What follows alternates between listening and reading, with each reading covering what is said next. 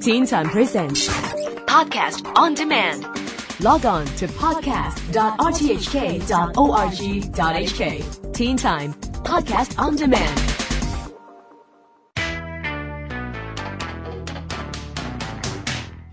This is the Teen Time Science Blog. I'm Neil Chase. Science!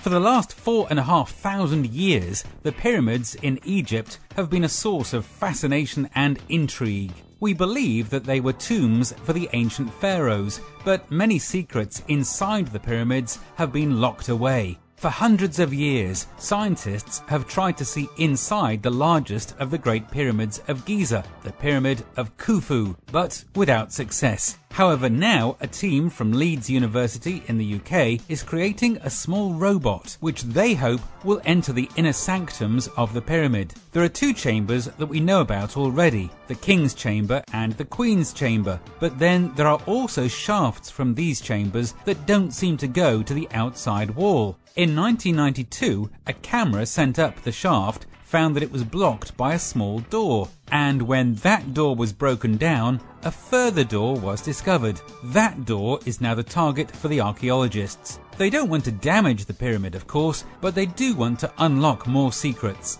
If all goes well, the robot will be drilling down the door later this year.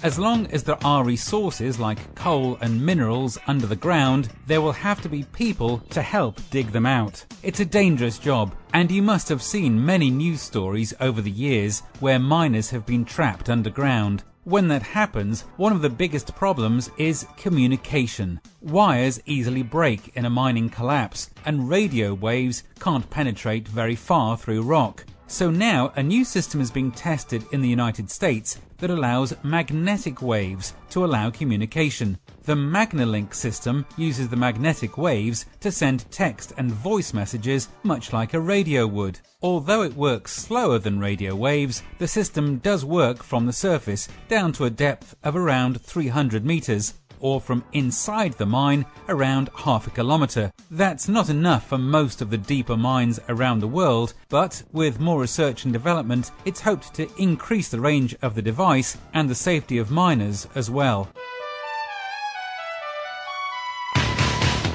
If you suffer from diabetes, the most important thing you have to do is regularly test your blood sugar level. This is done by a little pinprick in your finger and then testing the blood. Yes, it is effective, but it is a hassle when you have to draw blood each time. However, researchers at MIT in the United States are working on a new system that can analyze blood sugar level simply by shining a light on the skin. It uses spectroscopy to shine a type of infrared light on the skin and then analyzes the ensuing vibrations in the blood below the skin. The more sugar in the blood, the different the vibrations. The system isn't perfect, as infrared light can hardly even penetrate 1 millimeter below the skin, but with more research, easier methods of testing blood should be found.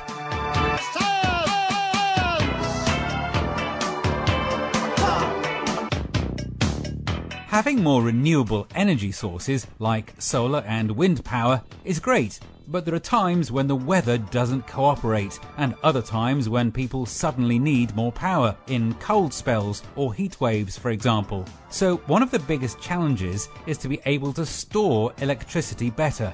Batteries simply don't have the capacity. So now British and Chinese scientists are looking into a system that would use excess electricity to chill liquid nitrogen and oxygen, but then when demand for electricity increases, warm that up again to boil off the nitrogen, probably using waste heat from the power plant. The gas would then drive a turbine to produce extra electricity. Coal-fired power plants still produce much of the world's electricity, but can't be started up and turned off quickly. So by storing electricity when many people don't need it and putting it back in the system when others do is the most efficient way to keep a guaranteed power supply.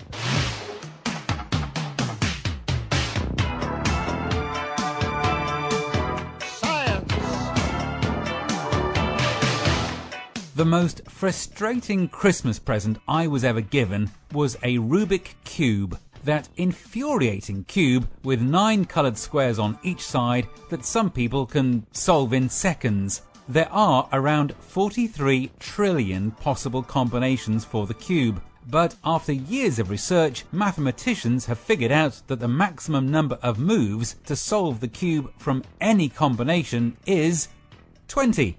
It has taken as many years as that to figure out the number 20 because there are so many combinations, but that is now the definitive number. Which is no use to me. My cube is still unresolved ever since I was given mine 20 years ago. I'm Neil Chase, and that's it for the Science Blog for this week. Read it back again on the Teen Time website, and I'll see you next week for more.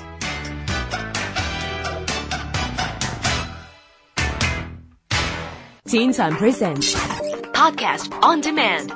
Log on to podcast.rthk.org.hk. Teen Time Podcast on Demand.